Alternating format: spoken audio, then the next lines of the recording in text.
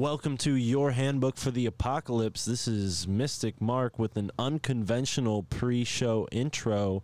I just want to clarify there are three portions of today's episode that mysteriously got cut out, and I promise you this is not scripted because you might be questioning when you really listen to what we talked about today. But yeah, there was three portions of today's conversation about 2 minutes long where it was just straight static on the recording, and I was very upset. I had to spend a whole extra day trying to figure out how to fix it. Luckily, I saved most of the conversation, and Mike and I are trying to figure out what exactly happened there. But yeah, if you notice the conversation jump at any point, just know that that is what happened. And either way, enjoy the conversation, folks. We plan on releasing this once a week on Thursdays, most likely Thursday mornings. So you AM podcast listeners can get the early bird special. All right. Enjoy this episode, folks. Peace.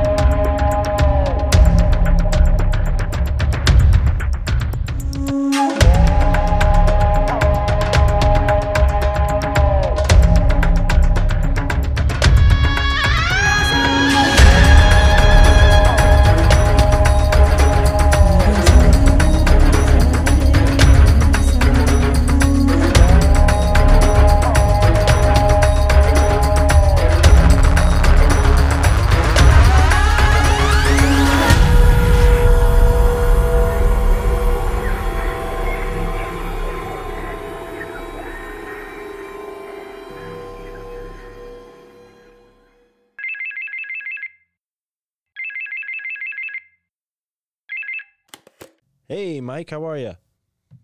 Hey, what's up, man? How are you? Excellent. Just another sunny day over here now. It's starting to turn into fall, and I'm very excited for that. But we're talking right now. What is today? Today is the 29th? Yes, sir.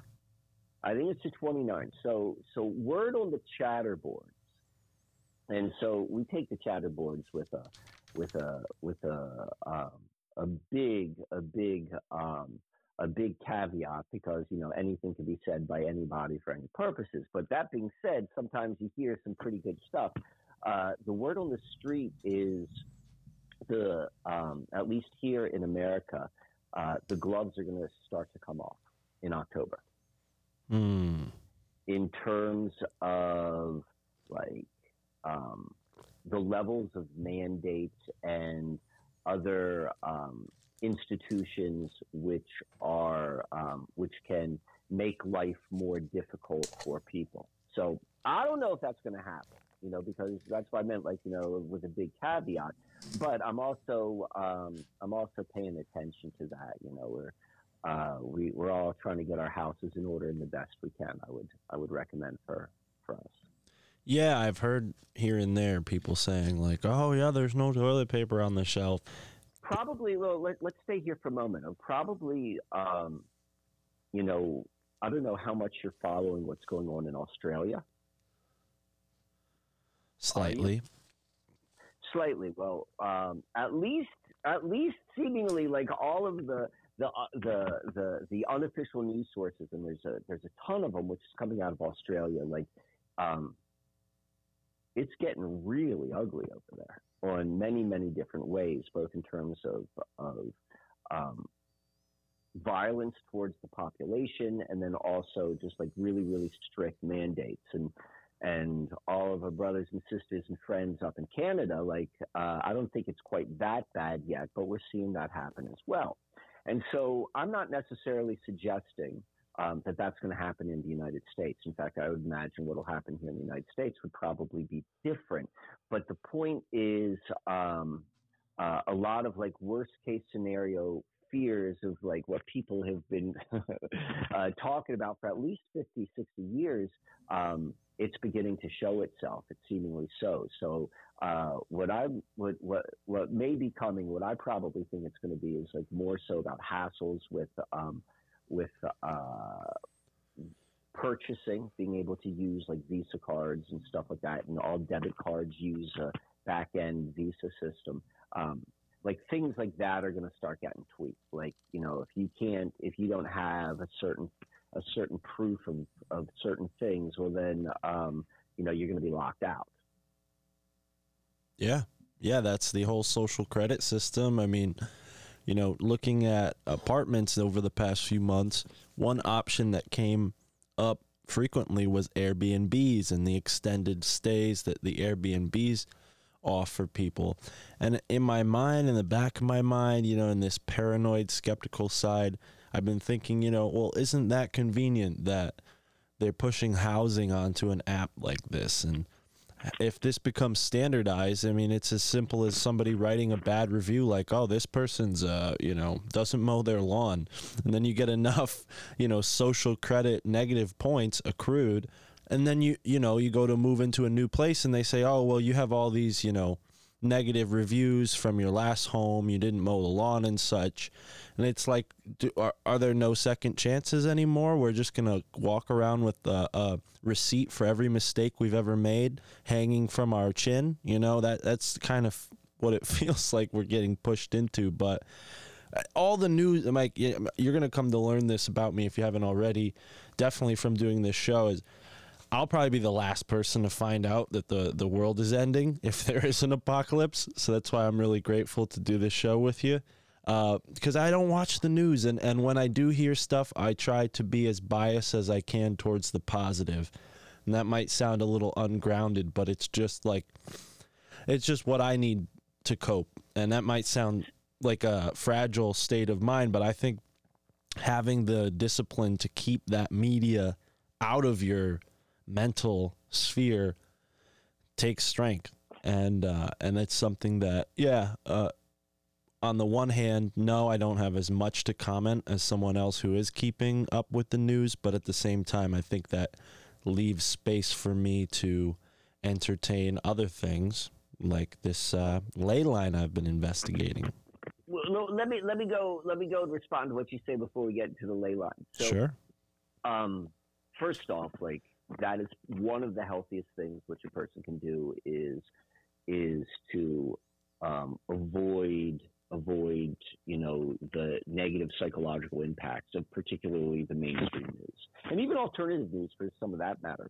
Solution, like the way they're setting it up, the way it's been set up, and it's been so friggin' clear from the very beginning. I mean, from the very beginning, the internet, you know, it was called the net and the web, because it's meant to catch you. It's meant to catch everyone. And so how it catches everyone is it changes their point of reference for reality, thinking that all things need to go through that medium. And that medium, everything that goes over, you know, the internet is going to be, you know, within the realms of being able to be caught, if you will. So being able to live your life with as little to no connection through that and all of the other sort of digital type of platforms and other things, you're not going to be caught. But the one thing, and the reason I bring this up, and so it's going to be interesting, is that we're going to see if like anything happens or not. You know, maybe nothing happens, because that's definitely been part of the game plan. You know, that's the part of the psychological operation. What they'll do, if you're a prisoner of war, one of the ways which they break you is on a regular basis. They pull you out of your cell, line you up in front of a firing squad, you know, ready, aim, and then they either shoot blanks or they put the gun down. But it's to bring you through this emotional process of like, oh my God, and then release, and something happens. So like that could be going on right now. So I'm just saying, if it doesn't happen now, though, I think it's eventually going to happen, like being locked, not just social credit scores, locked out of systems. And so the new systems, being able to live your life outside of that system is going to be, it's literally the way for surviving it, because you're not part of it. The one last thing I want to say before we go back is this, like going back to the history of what is the internet. The internet as we know it, and what I mean by that is like both the hardware infrastructure that allows us to have all of this sort of like the stuff which we do with the internet, and then also more of the software. It was birthed by two entities. The first one is the Pentagon, and then the second one is CERN. CERN came up with the entire World Wide Web, making like this like binary, like really kind of like programming language infrastructure of the internet from from when its inception in the late 60s, which all is Pentagon. I think it was in the late 80s is when a scientist from CERN invented the whole, like we can put like graphical based we can have a graphics-based interaction as opposed to someone having to be able to like write in code to utilize the internet. And so the point I'm trying to make is it's always come from those institutions. That is the foundation of this entire web, of this entire net.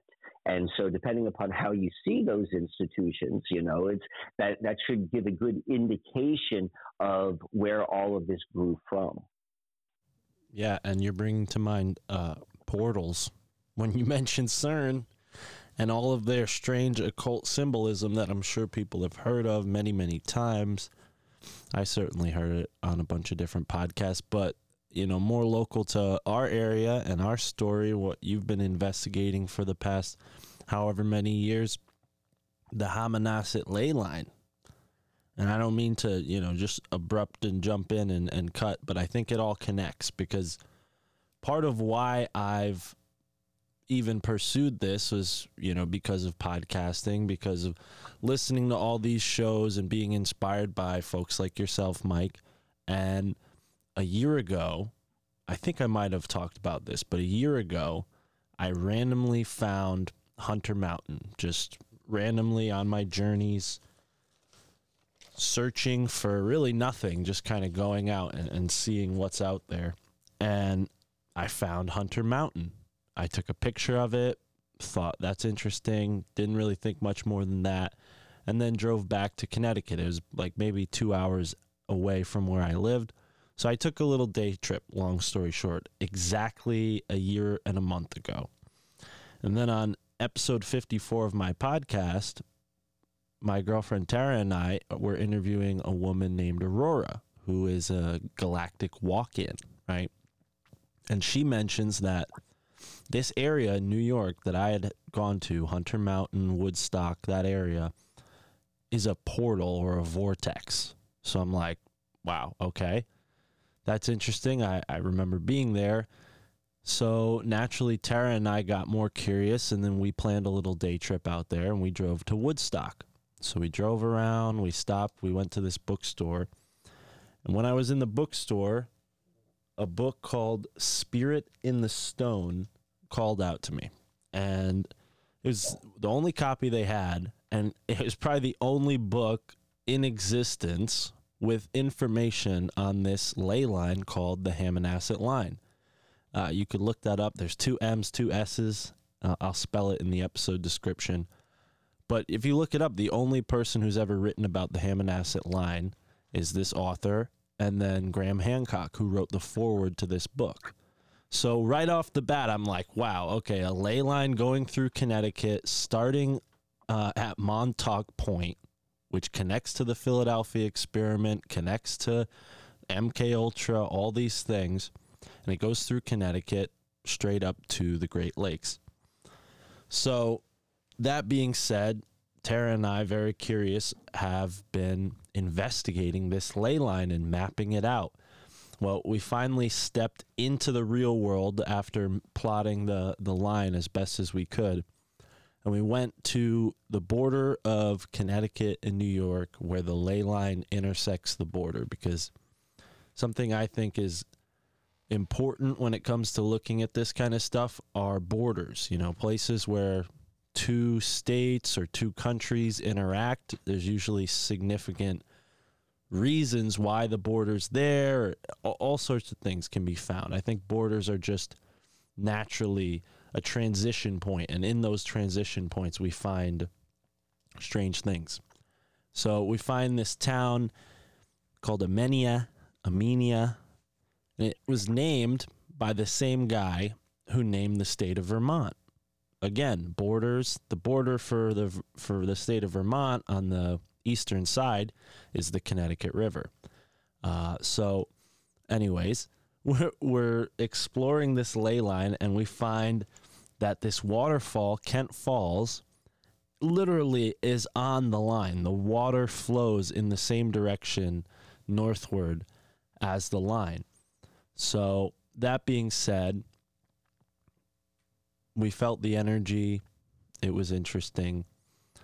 That day, I had a thought to look a little further along the line and see what's in New York. Well, I find out that the Hammonasset ley line crosses through the Susquehanna River in a town called Milford, New York. Now, I don't know if you remember this, Mike, but I'm from a town called Milford, Connecticut. So now I'm looking into this Hammonasset line. It crosses the Susquehanna River, which has been so significant from the beginning for fueling this whole inquiry. And I find that the Susquehanna River and the Hammonasset ley line intersect in a town that has the same name as the town I was born in. So that's all I have right now. There's little details here and there in between, but what are your thoughts on that? So the first question I have is the author of this book. Like, what do they say is the significance of this ley line? So it's interesting. Glenn Kreisberg is the author, and his book is not specifically just about the ley line. It's about megalithic northeastern America. So the Northeast, according to this author, is kind of forgotten about when it comes to ancient cultures and megalithic structures. People assume that, it's only Cahokia and the Serpent Mound. So his assertion is that no, the Northeast has just as many, if not more, stone alignments. So he connects the Hammonasset ley line to the Draco constellation. And okay. he plots it from Montauk Point, which people might know, Fort Hero, where the MKUltra experiments took place. That is an indigenous burial ground. You and I know how important burial grounds are, and Ross Ben's work is all about this demagnetizing the grid and how the necromancers, the geonecromancers, demagnetize sacred spots by burying their dead there, and then build buildings on top of sacred places where the indigenous people buried their dead. Where is the other endpoint? The other endpoint, now this is even stranger. So I talked about this on my show with a guy named Brad Olson. He's an author of a bunch of different books. Modern Esoteric was one of his most famous books. So we talked about how there are all these copper deposits in the Great Lakes that are, have history into maybe possibly the Phoenicians were using these. So this Hammonasset ley line goes all the way up to a place called Kennesaw in Wisconsin. It's like that one little finger that sticks up off of Wisconsin into the Lake Superior, and it's called Copper Harbor because of the copper there. And it passes over an island called the Manitou Island. Manitou is an indigenous word meaning, spirit. And in Woodstock, New York, and this is the connection that Glenn makes in his book, that it's funny how Manitou Island is connected to this line, and in New York, Woodstock, New York, there's a wall called the Manitou Wall, and it's this huge stretch of mountains that jut up on the western side of the Hudson River near Woodstock, creating the Catskill Mountains, hundreds and hundreds of years ago, the tribes in this area would use this mountain for their rites of passage. They talked about how it had 12 levels, 12 houses to heaven, and only the, purest of heart and the bravest warrior could make it to the 12th peak, the highest peak.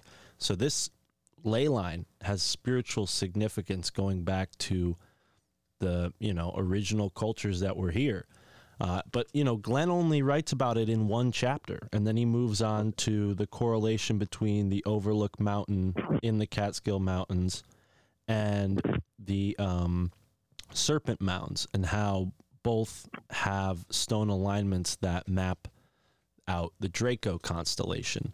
So, and then he moves on to discuss other spots throughout the world and connecting them to the Northeast. But he really only mentions the Hammonasset line in 2 chapters, the 3rd chapter being the one that has the most information. So now here I am. I'm like, wow, I'm thinking all of these, everybody's already figured it out. There's nothing new. But in my own backyard, there's the Hammonasset ley line that has only really one chapter written about it and no articles.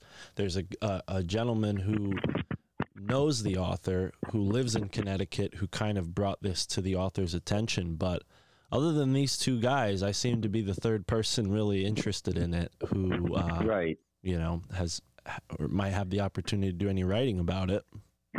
So first off, the whole idea that it's all been discovered and all figured out, just crumple that up. There's no, right. There's nothing further from the truth of that. There is a period though where we learn from other people and it brings us, and that can give us clues on our own sort of journey, and particularly if you're a researcher, so keep that in mind. A couple things which are, first, this question: have you read The Gaia Matrix? No. Is that by David Icke? No, this is by, I don't know the guy's name. It's French sounding. It's Peter French sounding. And so I'm not going to try to go and butcher that name, but I know I've spoken about it ad nauseum in past videos, and I thought that maybe you and I had talked about it. But the entire book is about all of the ley lines in New York, New England, and all of that stuff. And he does an exquisite job laying it out. It's got a certain perspective of it, and it's really interesting to read because I think it was written probably in the mid 90s. It was definitely written before 2001, before 9/11, and so there's a different flavor there, and to me at least, it becomes clear, to see how general consciousness has changed from that event. But nonetheless, it is so friggin' highly recommended. And to put in context, with what you're talking about. So there's that, and I'll get you that information. Gaia Matrix is what it's called. It's got maps. It's got all sorts of great stuff. It has a lot of really key points happening right around the Finger Lake region of New York. The second thing I want to point out is Milford, New York is probably 8 miles due south of Cooperstown, right, which is the source of the Susquehanna. So it doesn't necessarily just cross the Susquehanna at Milford. It crosses the Susquehanna at the very least within the first 10 miles of its beginning. But you could even just be less specific and say it crosses at the source location. And so I would say that's a pretty big. Through the Susquehanna State Forest, New York Susquehanna State Forest. So then the next thing, though, I want to bring up, and this is a general question, which I'm going to pose to you. It's so what's the importance of ley lines? Why does it matter? Why is this a significant to you? What do you think ley lines are, and why should we care? Right.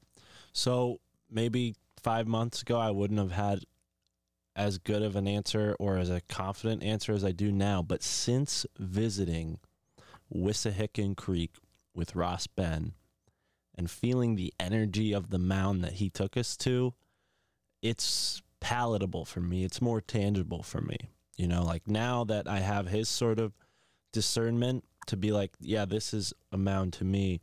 Now I have a better gauge on my compass that might have indicated that energy to me, but I wouldn't have been able to place it as well as I can now. Now, not saying that Ross is the end-all, be-all or the mound expert, but he's certainly done a lot of work, and I trust his opinion I on listen it. when he talks. Definitely. Right. So since then, I think, that was a really big moment. It clarified that feeling for me, and kind of reinforced that I was looking in the right direction. I would say ley lines, I think on an energetic level, draw people to them, hence why there are structures, built on them. And that's kind of where Glenn came to it with the stone alignments.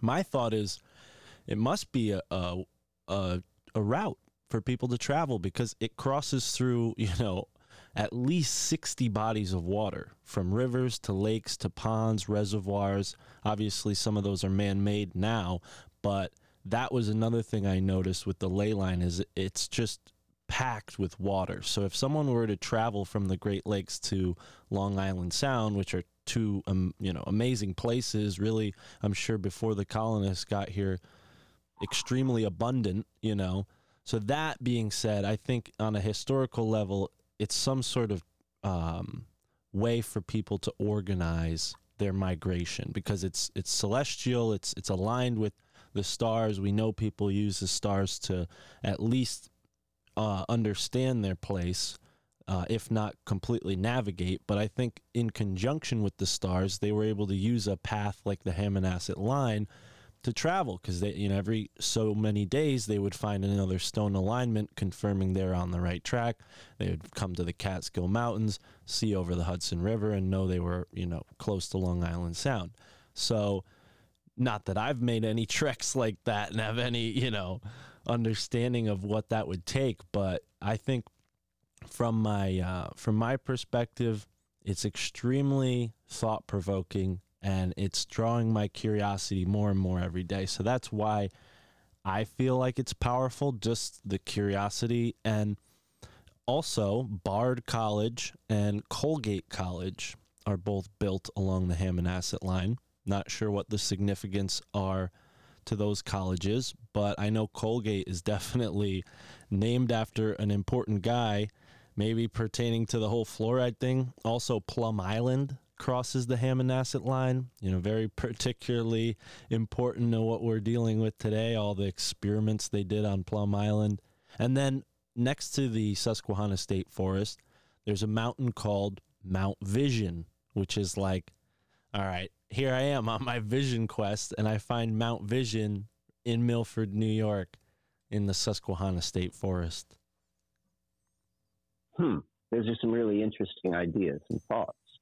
And undoubtedly, I think that like ley lines play a part in terms of navigating travel, I would say.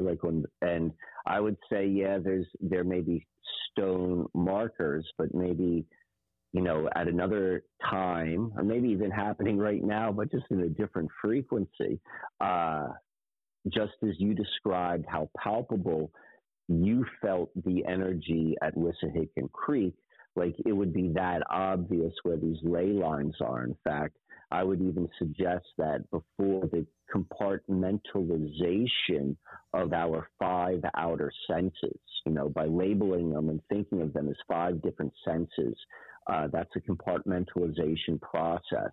There's not to go down too far of a tangent, but I'm going to circle back. The idea of synthenasia, and synthenasia is when the rarity, and I say that with air quotation marks around it, that when a person's different senses blend together, they smell colors, they hear. I don't know. I was going to say they hear sounds, but that's obvious. But that's an indication of once all of these senses were together, and we were probably the sum total of all of these senses gave us a completely different experience of reality. And so it is probably from that, we were able to, or human beings were able to pick up these ley lines in a very, very tangible sort of way. That seemingly that's a logical conclusion to me. But I think that's also just a simplification of maybe what the human experience may have been like in a different sort of environment on Earth. And I don't think that ley lines necessarily just point to navigation for those reasons. And like, maybe all sorts of things navigating related to that sort of stuff. I'm going to go back to where we began. I gave a little soliloquy on the internet and, where it came from and who it came from. So part of what we need to do during this time period, I call it rewilding consciousness, is this ability to look at things from a different perspective and a different and outside of the conditioning in terms of how we've been taught to interpret reality. So all that being said, like, it goes both ways. You can look at stuff within the false reality and you can reverse engineer something else. So if we go and we look at the internet as a concept, this web of on the most basic level, permanent fiber optic connections between different points, which are able to then, from these different nodal points, connect all throughout Earth. That's not a new friggin' idea. Like, there is nothing in the false reality which is new. All the false reality can do, like, by definition, a false reality cannot create. But what a false reality can do is, like, either replicate or invert, which is, a type of replication. So we go and we look at the internet, and we can go and ascertain that what the internet is, this interconnection of what it's primarily used for is information sharing and receiving, like, that exists. And on one level, we could look at and on a very material level, we can look at both, like, the interconnection of all of the mushroom root systems within a forested area, like how that is so interconnected to share information, and then also throughout the entire wooded ecosystem, like just how it shares information. Like, we can see that. We're like, oh, that's kind of like the internet. Like, that's a pretty easy sort of comparison. But I'm going to say, like, no, that's just like one of the many, like, fractal replications of something maybe a little bit more foundational. And what that foundational system, what that foundational connection of web of energy, of light, because that's what the internet is. The internet is just over fiber optic lines. It is replicating artificial light. And what we're actually seeing, another version of the internet here on Earth, on a different level of experience, is what we're calling the collection of ley lines. And so I can't say this from actual experience. Right now, this is just conceptual for me.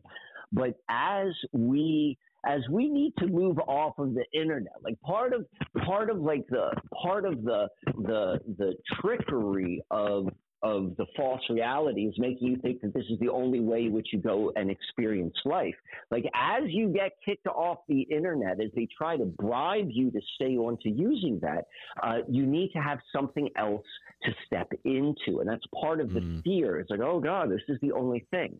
Well, I'm introducing the idea that this is what the ley lines are. And so everything which we can do with the internet, and we should be able to do in a natural way. And what I'm going to say that means is being able to access information and store information. Now, it's not going to be as refined as the internet, because that's what we see in the false reality. It takes something which is naturally occurring, and then it refines it until it's weaponized. Like, we could look at, like, a lot of, like, drugs that way, of, like, how they've been refined into cocaine, and now it's, like, kind of weaponized against you. But there is a foundational truth there. I don't necessarily think that our experience with a naturally occurring ley line internet, if you will, or the internet is actually, like, an inversion of the ley line network. But at some point, out of necessity, we are going to discover that all of the benefits, all of the ways in which we connect with people, we know where to go, we share information, and we access it, has to do with this ley line network. And I'm going to say it also corresponds, as you said, or, like, interacts with, like, more natural, like, water, or more material, like, water networks. And they don't necessarily line up exactly, but there are significance. And so and this would be my encouragement to you, like, you are on this vision quest right now. You are like, you are probably in one of like the main interchange areas. In internet speak, they call them metropolitan area exchanges, and like these main places where all of these networks intersect. That's what I understand, or that's the way I see the Northeast is. That's why it is so significant.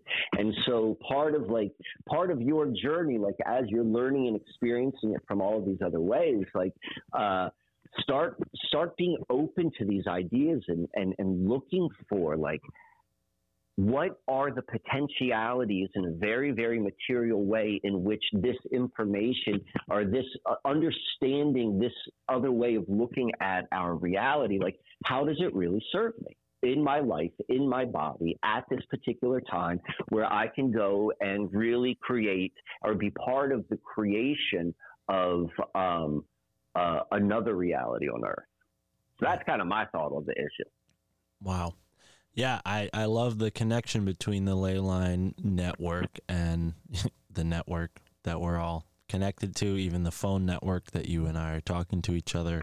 I mean, it's all the same. Yeah. It's all the friggin' same. Well, it's funny because it brings up these notes I kind of have about the teachings of Don Juan Yaqui-Way, written by Carlos Castaneda, a person that came up in the podcast that I asked the listeners to check out in between this episode and last week's episode.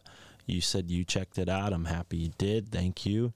Let's go right into this because we're flowing. So run with it. Run with let's go down into the podcast and like the information which corresponds to Castaneda. Well, first of all, for the listeners, thank you if you did go and listen to that podcast, because Mike and I, Uncle Mike and I, are hoping to create really a podcast here that interacts with you in your real reality, and maybe even anchoring you into a more real reality through listening to this. I don't know, just my thoughts, not something that me and Mike huddled about, but either way, something that really profoundly affected my life was Carlos Castaneda's work, his books. Obviously being born in 1994 was after his death, and all I could really interact with were his books and maybe other people who have also read his work. And it's interesting, there's many books written about his books, and one of them is by this guy Victor Sanchez, and I love his book because it really breaks down the whole Carlos Castaneda series in a sort of technical, practical, step-by-step way. And what's the name of the book you're referencing? It's called The Teachings of Don Carlos, Practical Applications of the Works of Carlos Castaneda by Victor Sanchez. Awesome. Okay. And he breaks down a concept that is mentioned and talked about a lot throughout the whole series. And that's the difference between the tonal and the nagual. And I think this is really cool, this connection, because a lot of your work, Mike, connects to the Toltecs. And the Toltecs are, really the inspiration for Don Juan's whole knowledge base. I mean, his culture connects to the Toltec culture. So this idea of the tonal and the nagual being the normal, ordinary reality, or the two bands of fields of energy, so to speak. They call them the eagle emanations, but you can understand it like a field of energy. And Don Juan says that there are only two bands available to us. There's the band of organic life, and then there's the band of inorganic structures, and then this third sort of non-ordinary reality, which is our soul and maybe even the higher parts of our mind. So I think the internet, in a way, is like taking the nagual and anchoring it in the tonal, like creating a sort of artificial matrix, something that we talk about a lot. But yeah, what are your thoughts on that breakdown and those two concepts? I think it's a real... I think it's a big concept, and it's something which I've spent a lot of time on, and so it's a personal favorite one. But I'm going to focus more so on what you said the internet is kind of like this intermediary between these different different frequencies or dimensions or whatever, or ways of being, or whatever, however we want to go and describe that. And I think you're absolutely right about that.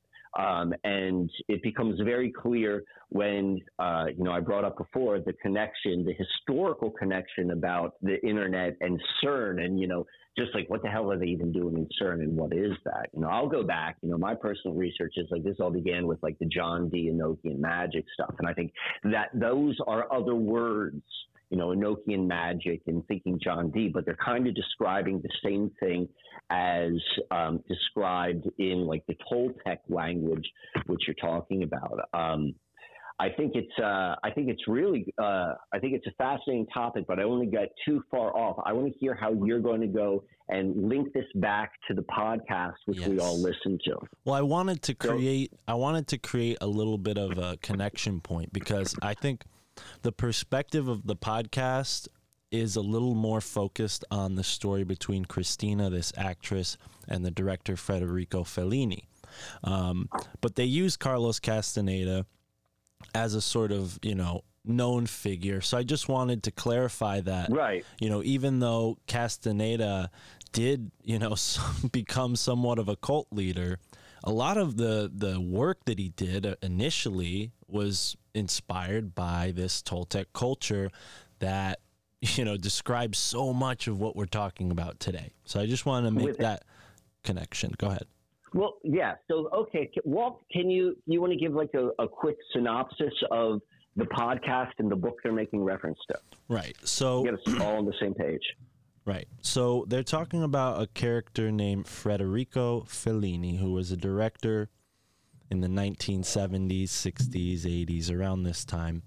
And in 1984, he became absolutely enamored with Carlos Castaneda's work, just like me. When I was 17, 18, bought a bunch of his books, started reading them, and it really colored my imagination. This mystical desert came to mind. So hold on, let me interrupt you for just one second, just to kind of lay the framework.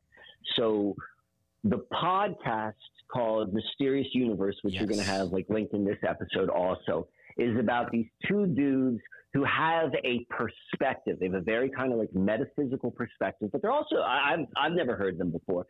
They're British guys, and they're both very metaphysical, but they're also skeptical. And they're analyzing a book. And the book they're analyzing, I think it's called Towards the Moon with Fellini. Towards the Moon with Fellini. And so this is a nonfiction book telling the account of a certain experience which involved, the two primary characters were Fellini, who's a world-renowned film director at the latter part of his life and career, a woman who I was not familiar with, and then one part of the story has to do with their interactions with Carlos Castaneda. This is the book is written that this is all happening. This is not fiction. These are actual events. And so what I think we're going to get into right now is not just the analysis of the book, but more so the analysis of the people analyzing it, and then our own experiences with it. So with that said, let me hand it back to you. Yes, and I should point out that they're Australian, and they're Australian, and they definitely have a very. I almost feel like it's MythBusters. It feels to me like the show MythBusters.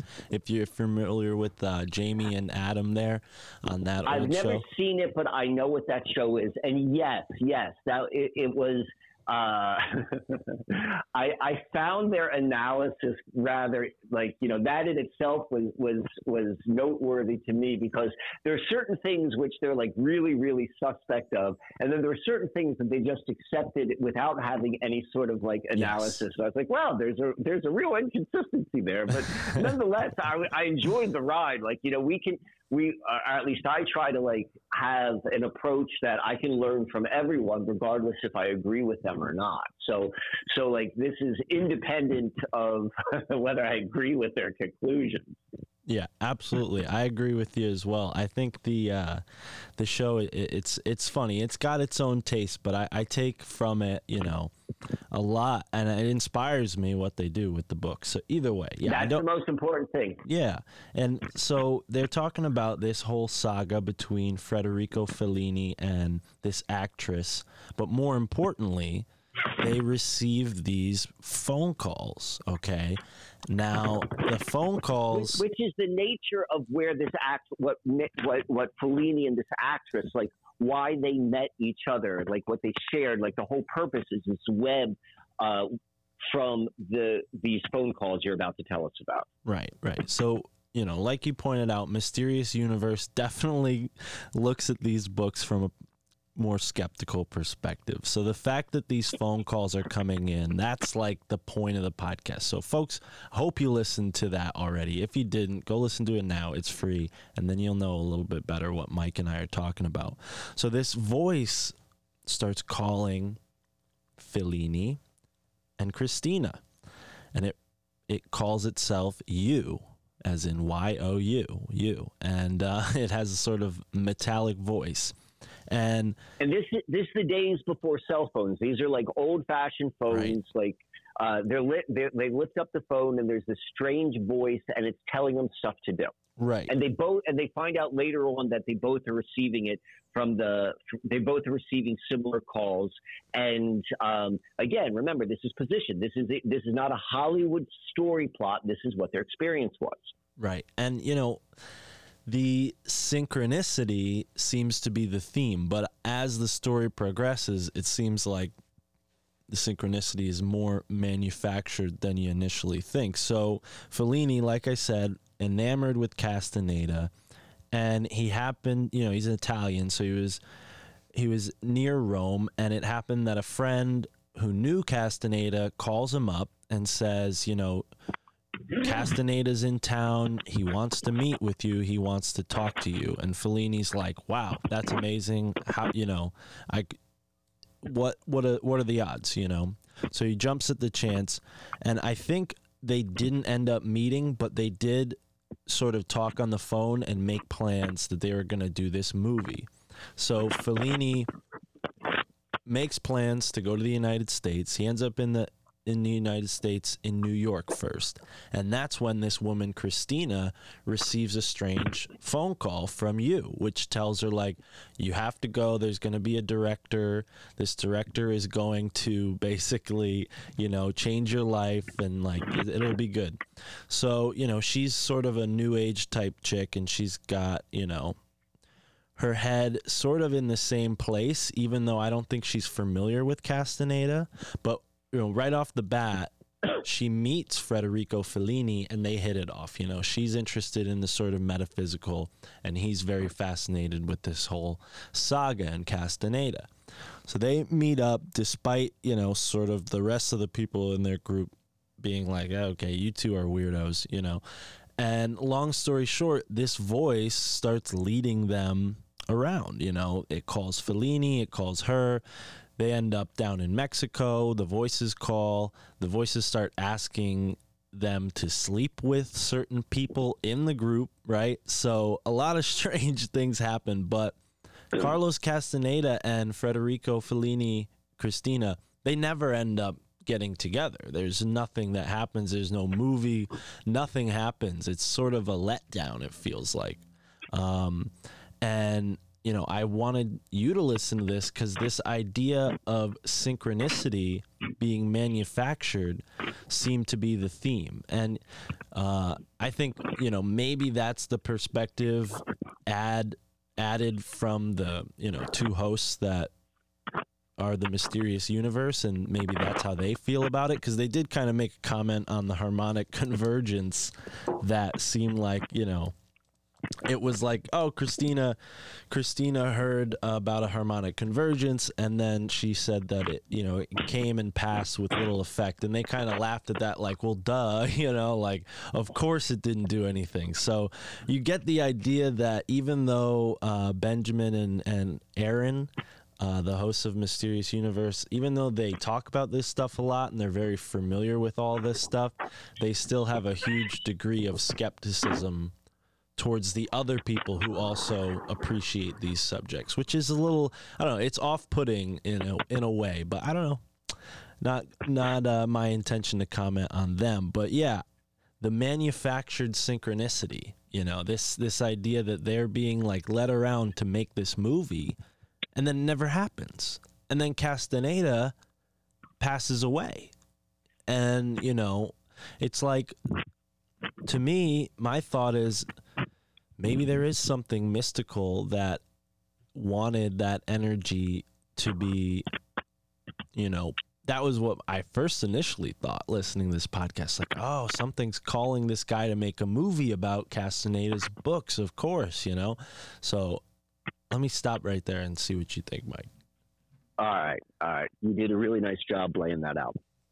So the first thing I want to comment on is your observation of kind of how they how the hosts of the podcast set up the narrative and their own kind of like chopping down of some of its validity, specifically as you were talking about the harmonic convergence. I don't know what happened to the harmonic. I know what the harmonic convergence was, but I can't say one way or the other, what happened or did not happen there on a grander level. But when you introduce this idea of like them as a myth buster, and again, I'm going to say this, not necessarily saying like this is the case, but this is what pops in my mind, is in the entire realm of controlled thought.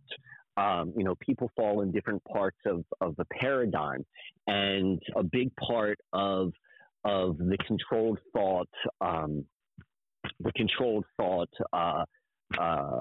operation is that you hit people at each place on that continuum. So the person who's going to listen to this podcast is going to obviously be interested in esoteric or paranormal ideas, but they also want to be rationally reassured that there's nothing to see here, folks, or if there's anything to see here, folks, it's all just a bunch of malicious trickster pranksters from different dimensions. Well, yeah, exactly. And that's why I'm like, because one thing that they did mention, I wonder if you caught this, and I hope people caught this, is the part about the stamp of cloth that was given back to Fellini. And then he looks at the stamp of cloth and he's like, that looks just like the lining of my hat. Takes his hat off his head, and that exact piece of cloth was punched out of his hat. So it's almost like there was an element of, clear, like that doesn't add up from that Mythbuster perspective. So they almost like they take that at face value and then kind of shrug it off and continue. Because I don't want to let the cat out of the bag just yet, but I did buy a subscription to their Plus show just to find out that cliffhanger that they left us with at the end of the episode. So now I did not. So I'm curious to hear what was revealed in there. But you are absolutely right. And that's why I made kind of like the point in the beginning, saying like this is not a Hollywood story, because when they were telling the story of what the book is about, I was like, that didn't happen. That's magical realism. That's Field of Dreams type of movie making. But it is positioned in the book like it was that level of synchronicity. So it's like okay, what exactly is happening? And so the takeaway, and I think it is an interesting takeaway. I think it's a very, very interesting takeaway, particularly in light of what we're talking about with there being a natural internet or an earth with ley lines, is the fact that just because we see, something which is seemingly controlled from outside of the material realm, like that in itself does not universally make it trustworthy, I suppose. In the same way, just because you see something on the official sanctioned news, Like, that doesn't necessarily mean that it's true. Right. It just means, like, and that whole sort of fallacy of authority. And so in this instance, the authority figures would be anyone that exists outside of our experiential reality, three-dimensional reality. Like, they're all like, we should listen to them. Like, we should still have some critical some critical thoughts, and particularly, and I thought they brought the whole point of the whole story, which I almost felt was like a bit of a dud, was like this voice, it seems seemingly out of a movie, which they keep on hearing from their phone, is just kind of sending them on a wild goose chase. And so the truth of it being, particularly as we explore with greater and giving it greater weight, new ways of interacting with reality, that we should have our own mechanisms in terms of like recognizing what we should listen to and what we shouldn't, or how much significance we place to it, and I think that's a really valid point to bring up. And what they said, which I think makes a lot of sense, is like, if it appears to be a wild goose chase, like if you're following all the signs, but like nothing's ever happening, and your life is kind of like, this is going to be tricky to say. If your life is starting to fall apart, well then maybe that's something you should think twice about. But then and this is why I said it's going to be tricky to say. On the flip side, part of what we are experiencing right now globally is to see all of the stability of our lives, that's being taken down. And our stability has been built upon something that's false. That was the whole idea of like your life being like completely based upon apps and online banking and shit like that. That does need to happen. Like, if you don't get off it at some point, you will go where it takes you. And so there is a flip side that says, like, if your life is falling apart, maybe it's the places where it needs to be. And so this is where I think this is such a thoughtful discussion that we're having right now, because it's not like a yes, no, easy answer. Like, it requires some real pondering and self-examination, both within one's own life, like their life experience, independent of the collective reality, and then also how it intersects with the collective reality. Wow. Yeah. Yeah.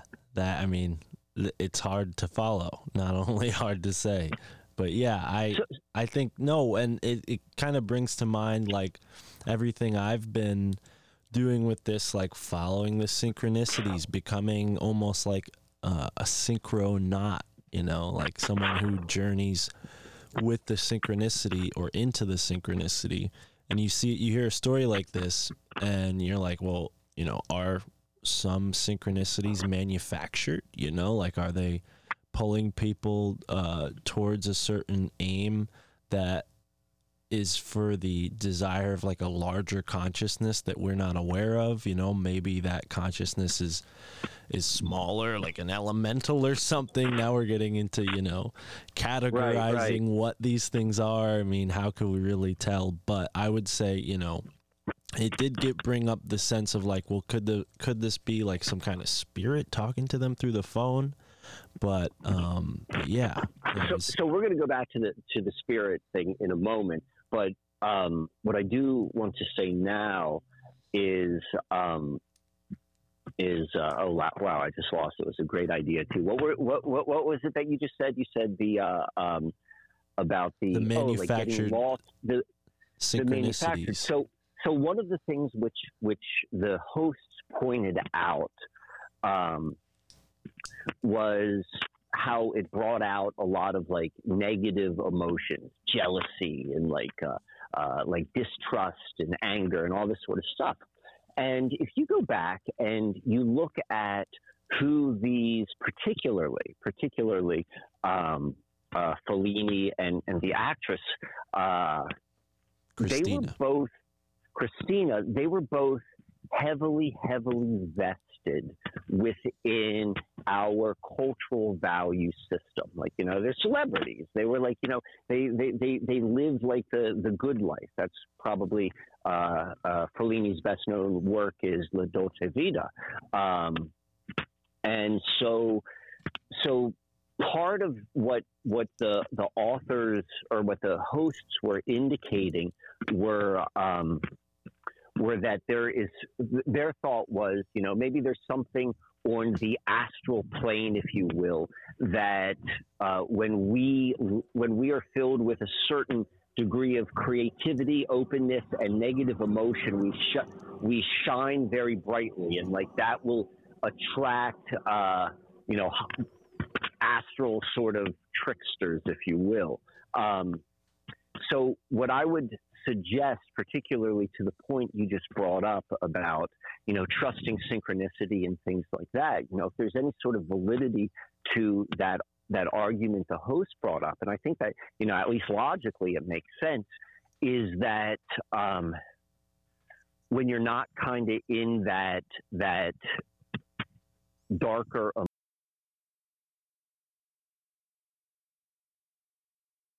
up is the Heyoka, the trickster, and how we can be, and I think, you might have been on the Union of the Unwanted. I heard when you were talking about it. Right. So for those who don't know, Mike and I were both on the Union of the Unwanted this past Monday. Please go check that out. Union of the Unwanted, great podcast. But side note, that whole episode is about spirituality and this idea of the Heyoka, the sacred clown, the trickster, and its necessity to sort of reveal the higher truths. It's like the whole idea of the apocalypse impersonated, in a sense, the truer meaning of the apocalypse. So that's partly where I think we're going to navigate with this podcast, is exploring that theme maybe a little deeper. But it's just, it's very interesting to me that there can be this sort of interplay, and I think the host did sort of have this expectation that it was nefarious, but I don't necessarily think that's the case. I think what it is something like a Hollywood movie, isn't honoring or maybe treating something like that with the sacred approach or respect it deserves. So nothing like that is ever going to be made, because it doesn't have pure intentions. It's about going back to the real, going back to what is natural. That's when we find a relationship with this higher force, this sacred energy that Don Juan teaches Carlos Castaneda about through his book. Now, maybe this is the right time to let the cat out of the bag, and I do encourage let the cat out of the bag. I do encourage people to subscribe to Mysterious Universe. I don't want to go and Men in Black, who she finds out were allegedly associated with Carlos Castaneda's cult, and they tell her, you're the chosen one. You need to, be the new leader of the cult with, I think it was Castaneda, but it might be after Castaneda died and Federico Fellini and Christina were supposed to take over the cult. But that's how they ended it. They were like, oh, see, it was just Carlos Castaneda and his meddling cult, So I felt a little bit like, oh, man, that's how it ended. I was expecting something a little more interesting than that. But yeah, I mean, that was the letdown for me too, as somebody who was a fan of his work, and then finding out after looking into him a little further, like, it seems like he didn't have a great end to his life. It seems like some strange things happened to Carlos Castaneda, and it's not really clear either, and I think that's evident of maybe somebody getting too close to the sun, so to speak. Like you get too close to the truth, and the forces that be co-opt you, and cults are kind of like an ARG, a very extreme version of that, where somebody comes in and programs your reality, over a process of a short amount of time, and then completely changes your life for the worse, right? And, to bring up ARGs again, I think that's kind of like what happened to Federico Fellini and Christina in a way. Like, they got put into this game that was being, directed by this force, this you figure that kept calling them on the phone, through the artificial network, the matrix of information. So what are your thoughts on that? So first off, is you're 100% right about Castaneda. He's, I find his works fascinating, and I've spent my time with them. But then, like, just as you said, when you delve into him, both in terms of him being everything from being a fraud. So one story is about Castaneda is like, he made up the whole shit, that there's no such thing as Don Juan, and he made up the entire story, but maybe like mixed in like, his own experience of like Toltec teachings. There's that. There's good evidence about him being like a CIA operative, either a knowing one or an unknowing one, aka a useful idiot. But then what is also very clear is, his life he did not seem to live a happy life. And that seems to be a theme in a lot of very, very strong esoteric personalities. Like, you think of Aleister Crowley, you think of, that who also had his time in Mexico, strangely enough. Exactly. So, I mean, at the very least, I think there's a lot of arrows that all point to Mexico or Central America or Mesoamerica, and some of the previous cultures there is containing like access points to another type of reality. So it's that is something which at least I'm aware of in my life path, is like recognizing these sort of at least stories which were told. And then secondly, though, like to counter that thought is going back to what I said a little bit earlier, is if you truly are going to get in alignment with higher truth, and you're still trying to live within a reality which is based upon a false reality, in fact, almost like an inversion value system to higher truths, it's going to break it down. So it's like, okay, I found all these higher truths, but I'm still maybe trying to live, the grand life on the material level, and that those two things cannot exist, and something's going to break down. And so a lot of times that would be like the life of living within this reality. And the other side, or where the opposite side of that coin of what I just suggested would be like, well, look at like anyone who follows an aesthetic, I think that's how I pronounce it. Someone who, regardless of what their religious affiliation or philosophy may be, but they reject everything within our culture to live like a very, very simple life. Those people can't lose anything. Like, they've walked away from it. So like, those are kind of like the different sort of points, viewpoints, which I look at this whole sort of this conversation which we're having right now. Mm. But what I wanted to do was then tie in my own experiences relative to kind of this storyline, which I'm still suspect. Like, I mean, like, just because she says it's nonfiction doesn't mean she didn't make up the whole shit.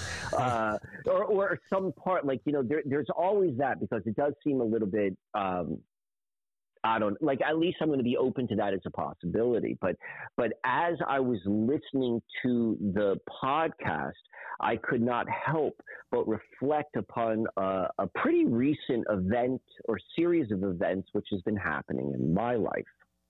Right. And something. Want me to go on? Yeah, I've heard a little bit about it, and I think people who have heard you on the Higher Side Chats may know part of the story too, because you have talked about it there. But go ahead. Yeah, I talk about this quite a lot, and the reason I talk about it is because it's, you know, at least when it shows up in my life, it has been, you know, a pretty bold flash in the sky, which you can't really miss. So you need to talk about it. So the long and the short of it is, I began receiving packages in the mail. I've received 2 packages in the mail from someone, and the first package had a poem written about me, really, really like well done, and it was filled with like Masonic imagery, and there was a silver coin. And then a couple months later, I got a bird cage and a glass bead. And I'm pretty certain, I would say with 85% certainty, I have met this person. I know who's sending this to me. So like on that level, like there's not like a mystery, like who's on the other end. Like I'm pretty certain I know who is on the other end. But that being said, to add to, there are multiple levels of this story I need to set up. You know, I do another show with Emily Moyer, and we do a weekly show together, me and Emily do. And then me, Emily, and Howdy Mikowski do a monthly show together. And Emily and Howdy began receiving packages from the same person.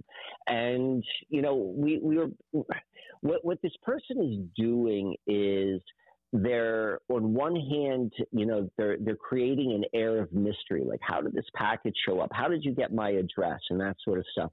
But it's really not that difficult. Like if you like look at all of the events in our lives that led up to the receiving of the packages, it wasn't that hard to get the addresses and the steps, if you pay attention, which this person used, like they become evident. And so one of the questions I ask myself, and you understand why, like, you know, rather than just writing it off and just saying, oh, this is just like, you know, like some, like either like an obsessive fan or just someone playing who wants to get in on the action and play a game.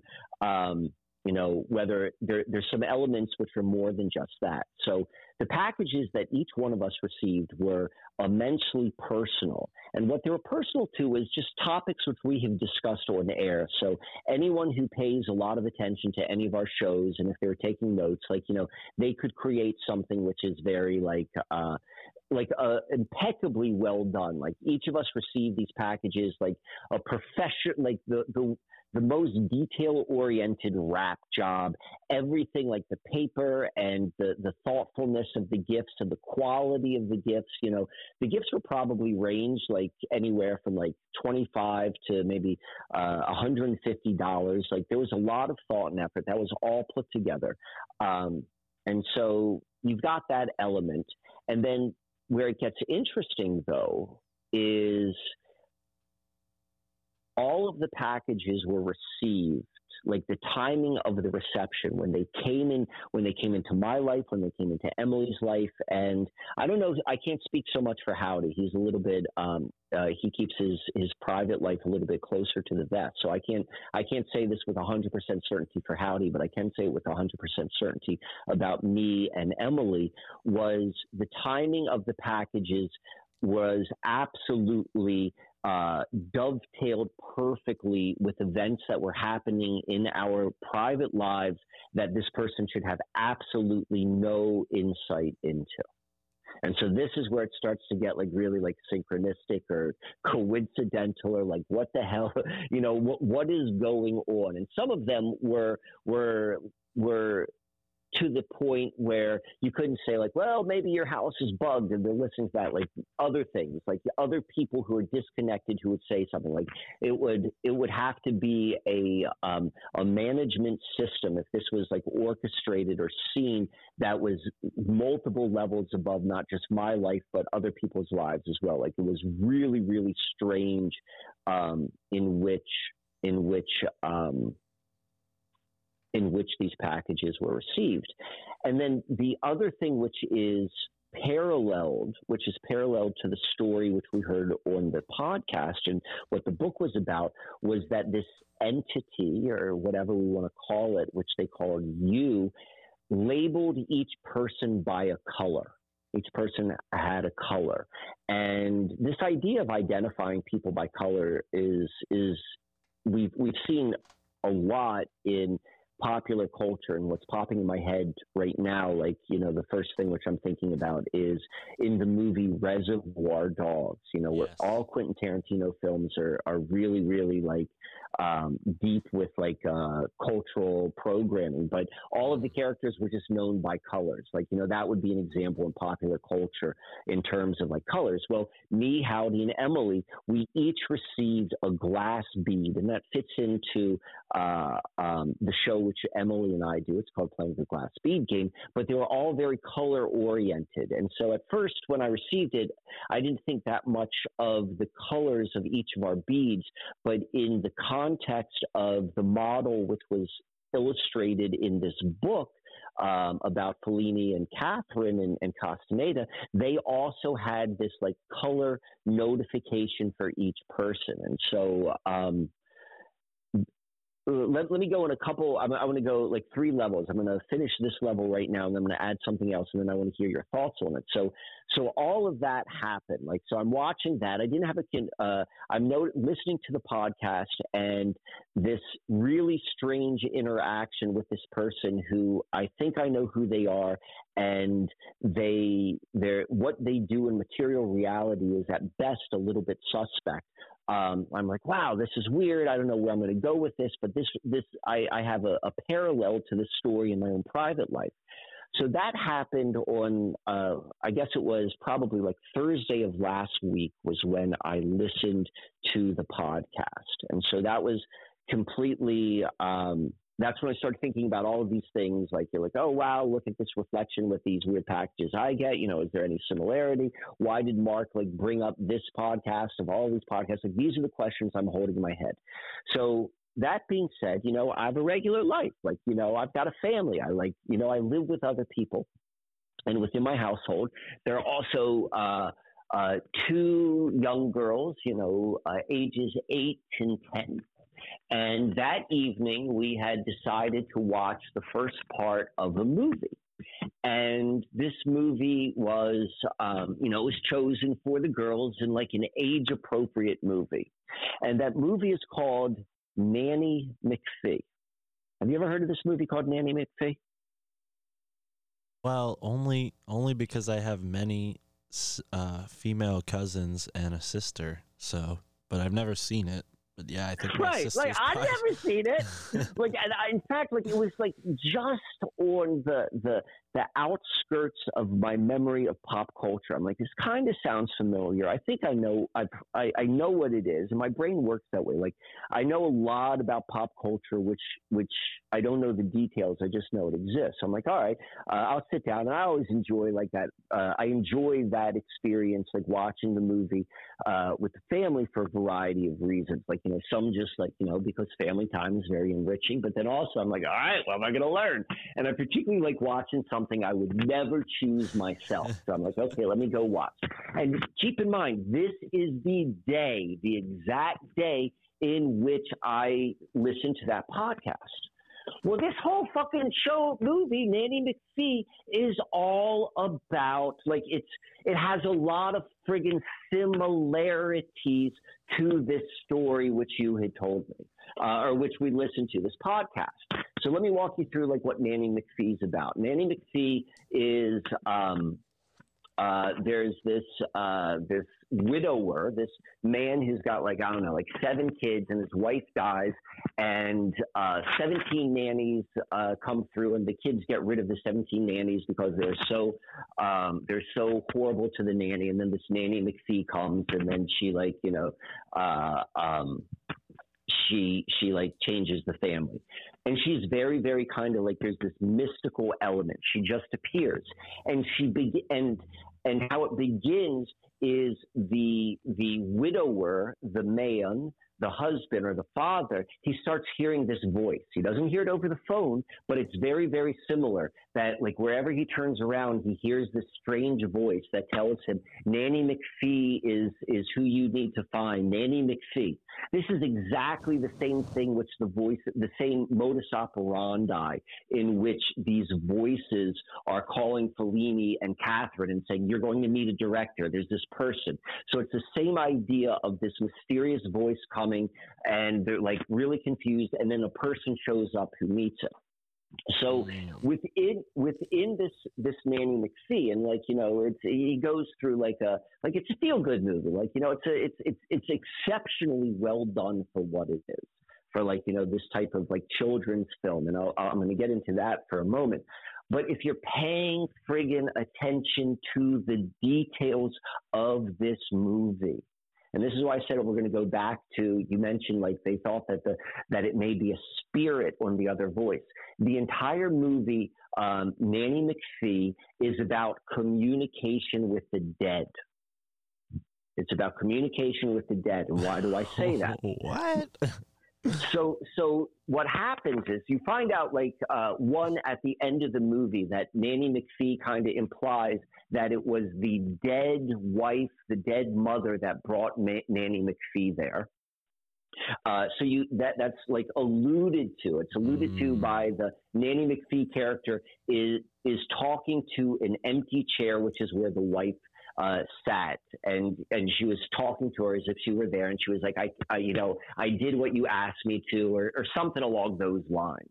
But then we go and we step back a little bit further. What was the occupation of the father, of the husband? Well, he was a mortician. So they're telling us that this guy is already like deeply connected with the dead.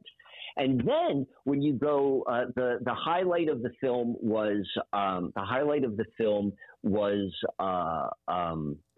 the climax was a wedding which takes place. Finally, the father meets like a wonderful replacement, an approved replacement by the dead mother, and they get married.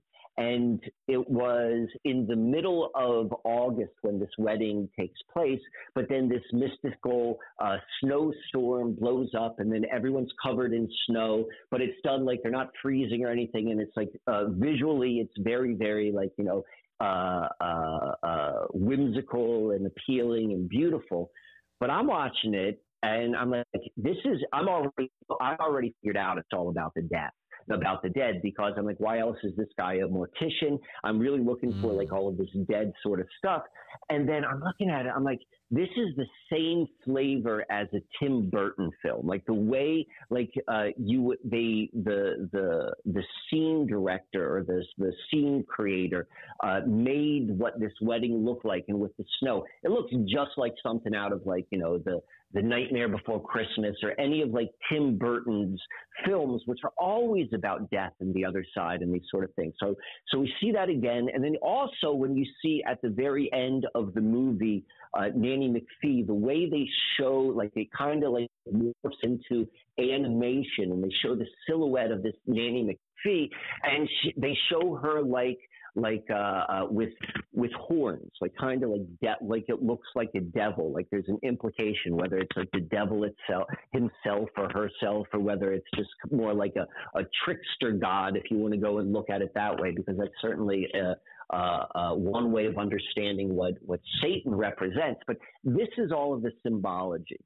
I'm going to go one more level because I know I'm giving you a lot, and then I'm going to stop, and I want to hear like all of your different thoughts. So this is where it gets even more interesting. So Nanny McPhee was a movie, and it was really, really well done. The caliber of actors that were involved were very high level, like I guess you call them grade A or A-listed celebrities. So Emma Thompson, the Academy Award-winning actress, was the main character. Colin Firth was in it.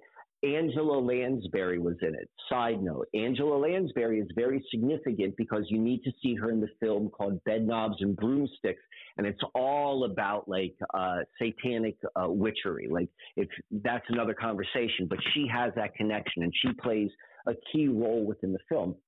But nonetheless, I'm watching it. I'm like, I know these actors have done films together before, and I remembered what movie which they did a film together. All of these actors before, and sure enough, the same people who made this movie I'm about to mention are the same people who made Nanny McPhee, and so it just stands to reason, like, you know, from a very logical, this is how the world works perspective, is like, oh, these people work together, the directors and like the producers. And so like they all know how each other work, and there's good chemistry. And so let's do that again. So you could look at it that level, but we're going to go a little bit deeper. The film, which they all did together before, and it came out, I want to say, about like 5 years before Nanny McPhee in the early 2000s, was a film called Love Actually. Are you familiar with Love Actually? No. All right. So Love Actually was a film that came out in 2003, I would imagine. It was like a Christmas feel-good movie.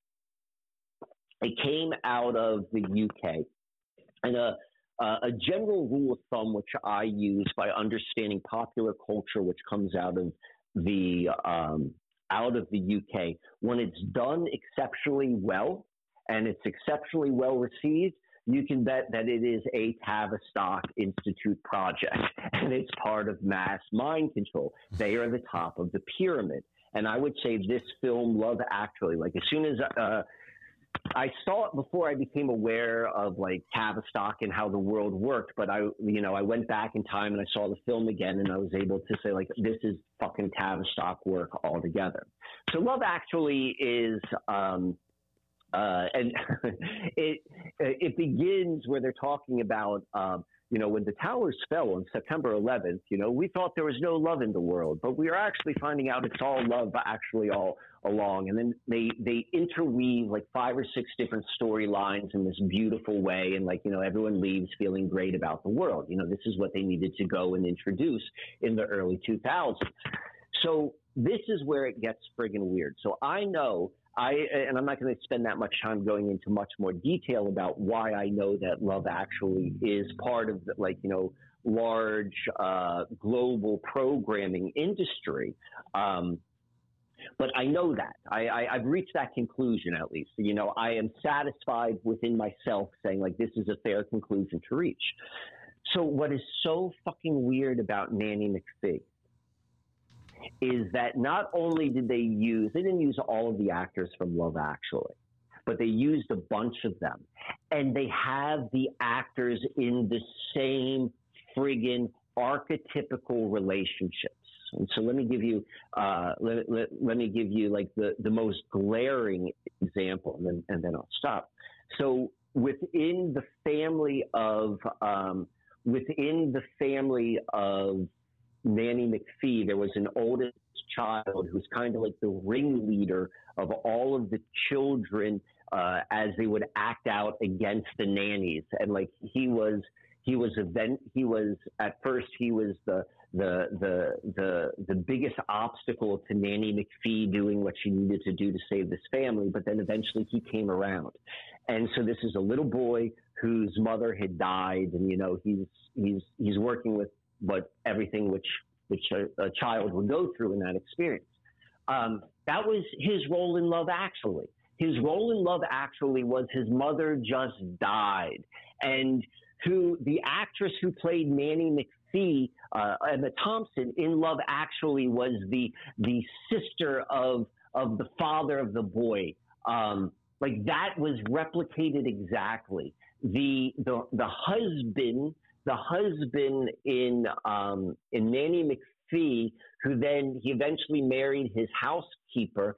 The exact same actor did the exact same thing in Love Actually, marrying or falling in love or proposing with his housekeeper, who was a different actress but looks exactly the same.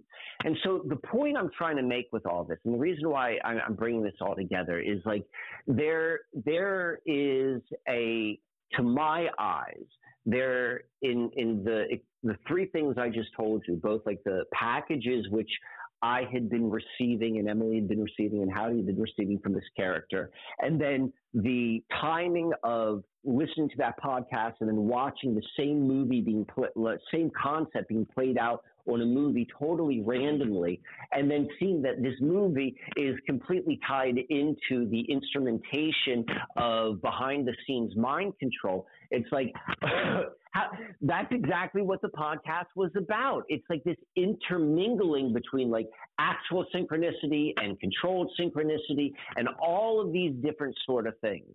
So I don't exactly have like a final point or conclusion that based upon these three things, I'm now going to go and do this, but I am recognizing a real-time parallel, which is giving me, I guess, at least reason for thinking in a new way between like the conversations you and I are having and then what's unfolding in my actual life. Wow. Well, perfect timing. The loud, noisy furnace that's down here just shut off a moment before you started talking, or before you stopped talking. Yeah. Wow, Mike. I think the connections there are actually exactly what,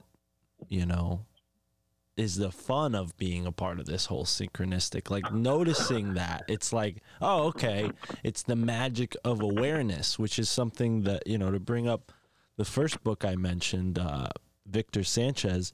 I mean, the whole series of the Carlos Castaneda books, Don Juan is constantly getting Carlos Castaneda to sort of shift his awareness and stop his ego from preventing his awareness from like sinking into this nagual, the real reality that's all around us that we're never really conscious of with our traditional common senses. But yeah, it's just, but where I transition that is like what you mentioned about Castaneda being connected to the CIA. I mean, his whole book really was a lot to do with why I maybe tried psychedelics, like his book definitely brought those plants to my life with a little better reputation than all the other sources I had heard it from,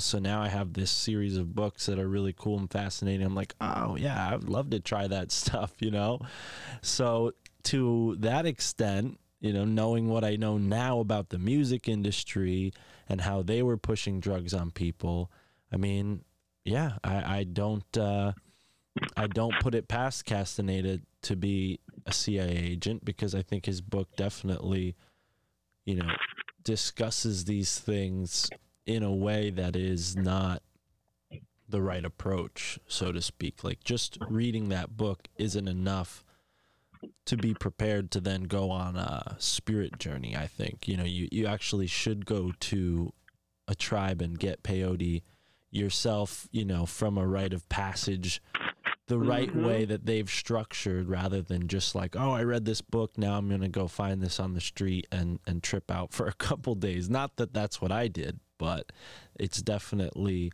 an influence on my life looking back. So I don't doubt that there was, a sort of manufactured nature to me finding those substances and then taking them.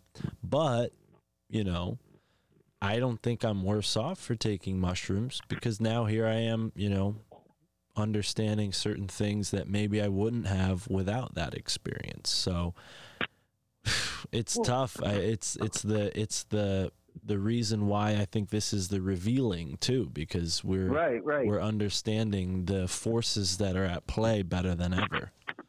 Can I respond to what you said? Because you said some really interesting things. please.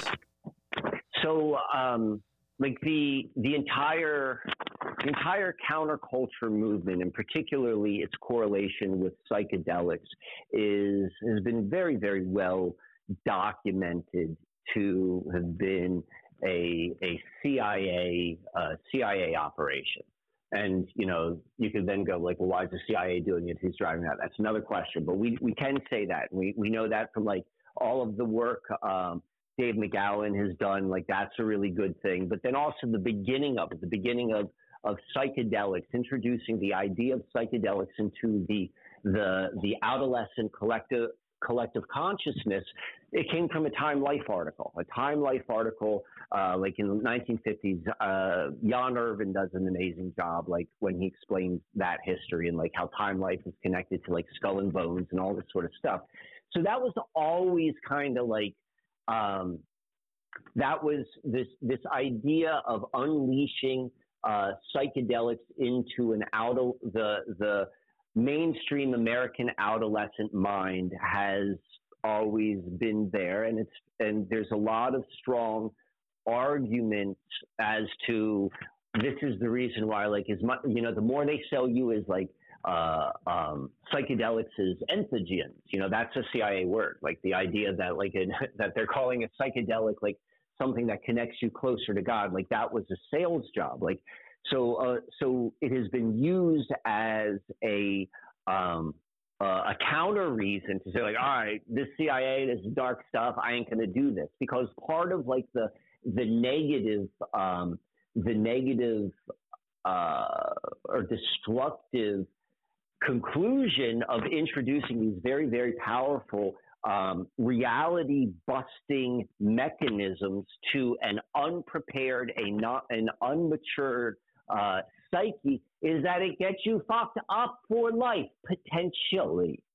But this is the line this is the line. You described it yourself. You said, I wish, the ideal way would be to go and sit with and experience culture and people through the use of these instruments, because these instruments can very well break down false reality. It's not the only way, but they can do that. But you do need to have have it in a controlled, well done environment. Like, the people who are leading you and then guiding you before and after, because it's a crapshoot. What's going to happen? And so that was part of it. So I'm going to step back and I'm going to say, like, yeah, what is happening, this revealing which is happening is, if it's going to be managed, like this is one of the ways you're going to be managed. All right, people are going to be waking the fuck up. This is how I get ahead of it. I'm going to go and create the scenario. And maybe like 15% of the people who go into it, they're going to go down a path and they're going to be kind of like lost for, we could write them off.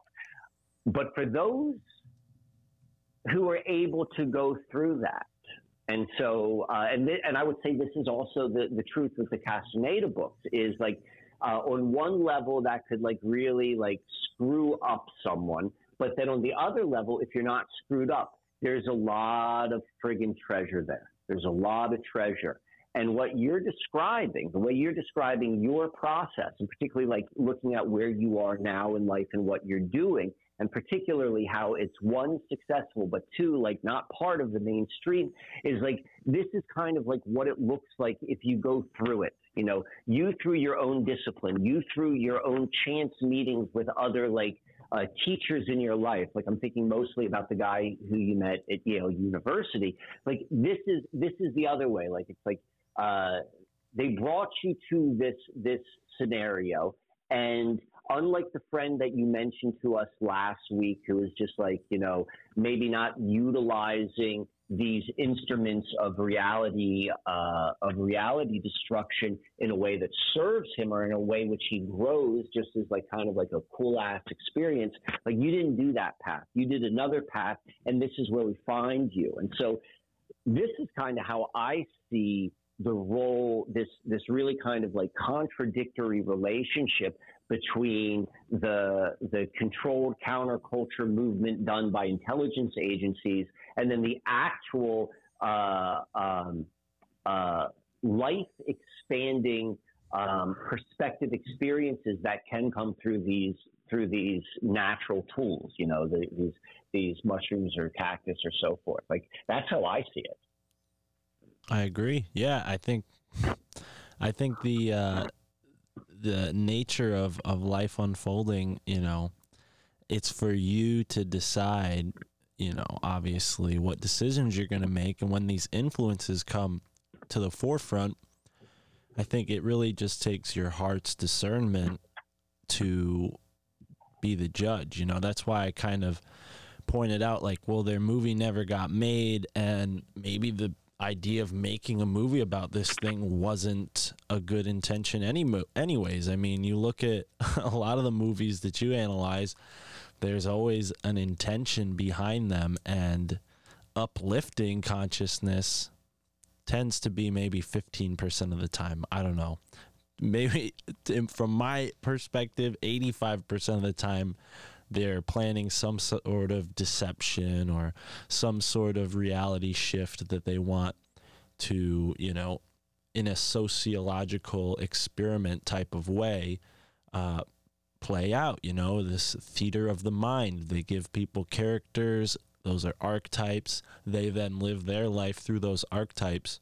I wonder if the Carlos Castaneda series as a movie, would have worked against the ever-present they, not to get too paranoid, but their plot against us to sort of diminish that connection between us and a higher reality or a higher self, the real. But yeah, I think, on the point of Nanny McPhee, it doesn't surprise me that there are those connections. And it kind of sounds like the same thing, like this spiritualism that swept the 19th century America, Another episode I was listening to, not to bring Mysterious Universe back, this is not going to become a Mysterious Universe commentary podcast, but they were talking about this group of kids who started, doing seances and got in touch with this Dr. Bindeloff.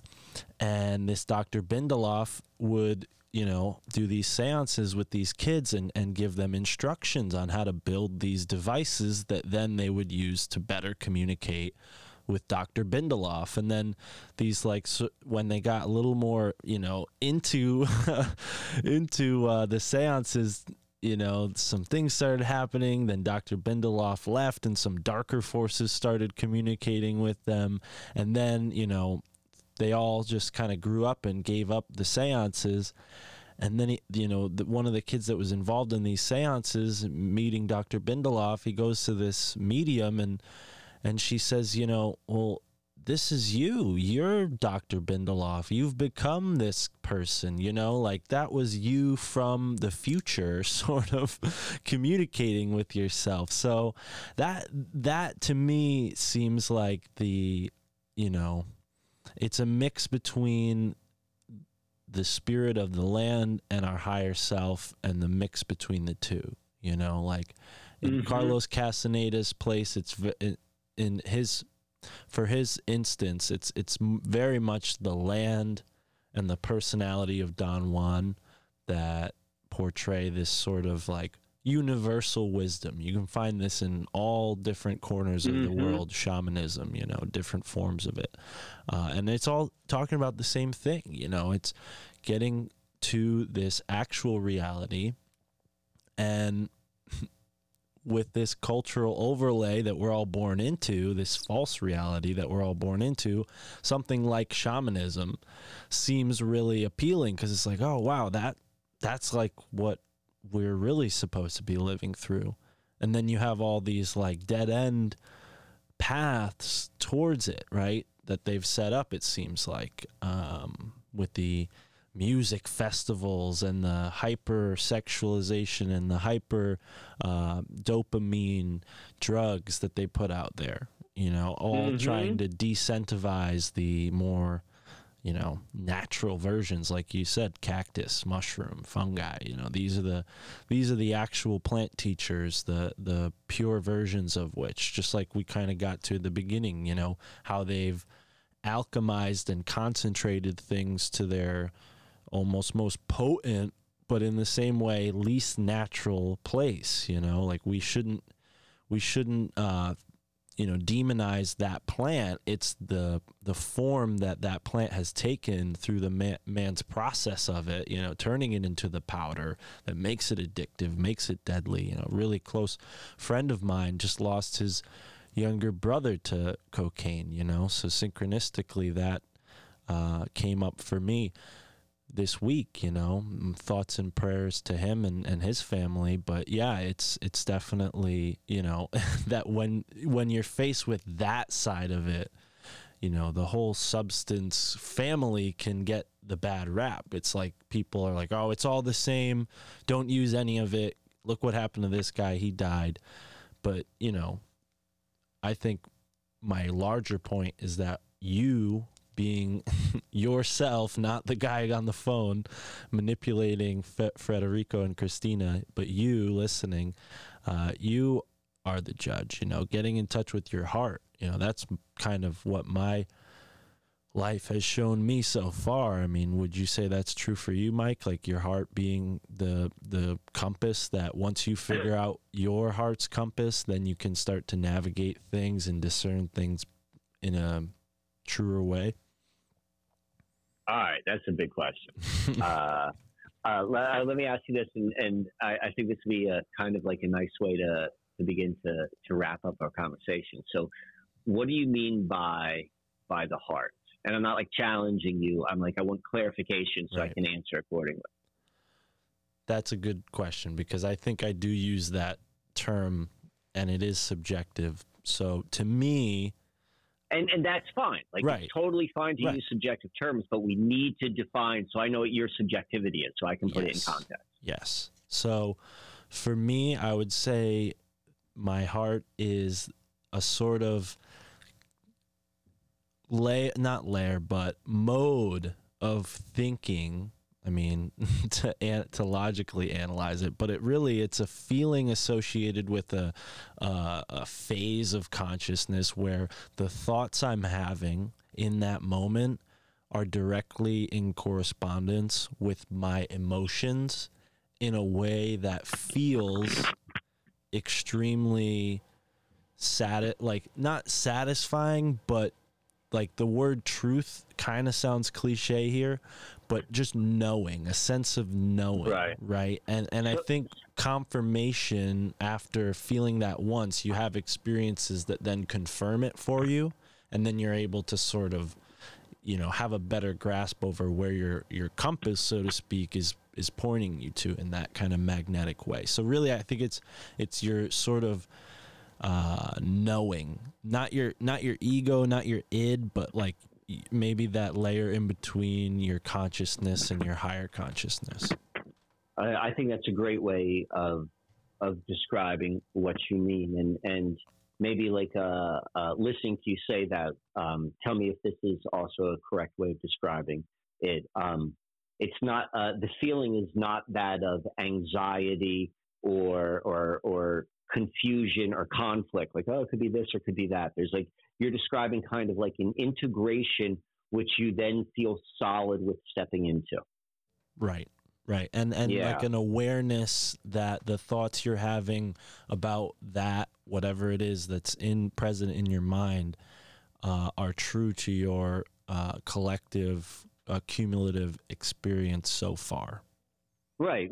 That it's integrated. Well, what you think, what you've experienced, this is right. There's no conflicts. Okay. So if you use that as a definition of like kind of like heart knowing, I think my personal experience is a little bit different than that, but I also think I'm 30. How old are you, Mark? I'll be 27 in 13 days. All right, so I'm 23 years older than you. So all that means is I have 23 more years in this body of experiences, of opportunities to fuck shit up. So with that being said, like within my experience in my life, there is I've gotten to where I have gotten. What I mean by that is my understanding of reality. I don't mean that in terms of like status or anything like that. But I've gotten there by just looking at things that I find that interest me. Like I'm naturally interested in and completely independent upon of like how can this like benefit me? Oh, I'm going to go learn this because it'll be good for my career or like something like that. And then being able to interpret it based upon my and trusting and not needing like the validation from something external. And I think that's very similar to kind of like what you're describing. Like I would have described it differently, but it's the same in terms of this like kind of integration and comfort level with my own kind of interest decisions and so forth, just based upon how I feel about it. I'm interested in it. This is what I want to go and learn. I will add this though. This is probably a little bit more unique to Mike. Is the way I go about a lot of life. I rarely do I go the most direct, efficient path. In fact, almost never do I go the most direct path. I always take the path of least resistance. And that has often led me to places where I'm like, how the fuck did I get here? But then it always brings me to the right place. And so I've learned to trust that. And I would say that couples in very much to my story. And then I'm going to say one last thing about like how I know that I don't go the direct path. I have a great sense of direction. I'm really, really good at giving directions. I love when people ask me for directions. I love like, oh, how am I going to get from this point to that point? Like even in my own town. What I have learned through just my own observation is that my instincts to get from point A to point B, and particularly in comparison to like, let's say my ex-wife, she's probably the best example. Her instincts to go to a place were always the most direct ways in the way. And the ways I would always think were always the most indirect ways. But if there was ever like traffic or if there was an accident and roads were closed, she was totally friggin' lost. And all of the ways which made sense to me were wide open in the ways to work around. So one of the things which I've learned about myself, and the reason I'm sharing this detail is, just in terms of as we're describing how you found your path or how you found like your navigation system on the path, is it's going to look a little bit different for everyone. And if you study your ways of going about things, and you do it with like an open but then a non-judgmental way, like I'm open, yeah, like I choose the fucking most indirect way to go from point A to Z, even though I think it's the best way to go. I know that about myself, but I also know these are they serve me in a completely different way, and so I trust that. I've through experience, and so maybe this is at least how I'd like to maybe end up our conversation today is just that idea. I share that as an example of what it looks like as someone who can analyze their own behaviors with detachment and acceptance. Right on. Yeah, no, I'm grinning over here because I feel like I've had the same sort of driving disputes with people in my life where I'm like, I know how to get there. Don't question me, but we got a lot of traffic where I live, so been there for sure. Yeah. But yeah, so I think, I agree. That is a great place to leave off. And yeah, I think navigating this podcast, navigating our own lives, something will come up in the next couple days before our next episode. And certainly. How about this? Is there a way, if someone's listening to this at home, that they could send you like, hey, why don't you talk about this? Is there a way that people can do that? There is a way. People can go to podinbox.com/MFTIC in capital letters, or just click the link in this description and leave us a voice message if they're brave. But if they'd rather just write a nice message, they can go on Instagram. Follow Susquehanna Alchemy, leave Mike a message, or probably better to leave me a message. I'll probably get to it at My Family Thinks I'm Crazy on Instagram. But someone has emailed us in the past couple days saying that they love the show. So we've got some good comments, and yeah, shout out to Travis up in Montana. And then there's one other guy, sorry that I'm forgetting their name, but I'm trying to find them in my Maddie R. Shout out to Maddie R. So people have commented, but no messages yet. Just people saying they love the show. If they want to hear us talk about something, definitely throw it out there. Cool. Right on, Mike. All right. Well, it's been Mark, a pleasure. It was always a pleasure to talk to you, my friend. And I look forward to the next one. Right on. Take it easy, Mike. Thank you for listening to another episode of Your Handbook for the Apocalypse. I'm Mystic Mark, and with me today, of course, was Uncle Mike, as usual. You can find more from Michael at Susquehanna Alchemy, susquehannaalchemy.com, his YouTube channel, and of course, for those who want to get the full scope of things, go over to his Subscribe Star and support there. And if you want, support this show too, Your Handbook for the Apocalypse, by supporting me, Mystic Mark, on the My Family Thinks I'm Crazy podcast. Go to myfamilythinksimcrazy.com. We're about to hit our 100,000th download pretty soon, so if you are listening on the My Family Thinks I'm Crazy podcast feed, thank you so much. We appreciate you. And be sure to subscribe to the Susquehanna Alchemy podcast feed in the episode description so you can get the Your Handbook for the Apocalypse podcast. It's going to come out every week there. Okay, we're going to do it every Thursday. We record on Wednesdays and we're going to talk on Thursdays. And we hope to do something cool like we did last week, where we give you guys something to go and listen to or to look at, and to look forward to us talking about and breaking down in the next week's episode. And it's really fun. Mike and I do this over the phone, which is a new way, or an old way, bringing back an old way to do this kind of thing, as opposed to using Zoom or another way of doing things. So I think this show in itself is going to be unique and different, and I'm excited. This is only episode 3, and so far Mike has loved every episode. I've loved every conversation, and I hope you feel the same way. So stick with us, support us at Susquehanna Alchemy, search that, or just subscribe. I'll put the link in the description. And the other link I'm putting in the description is the Pod Inbox. That's right. Leave us a message and you can be on the show. podinbox.com/M, capital F, capital T, capital I, capital C. That's right. MFTIC in all capital letters.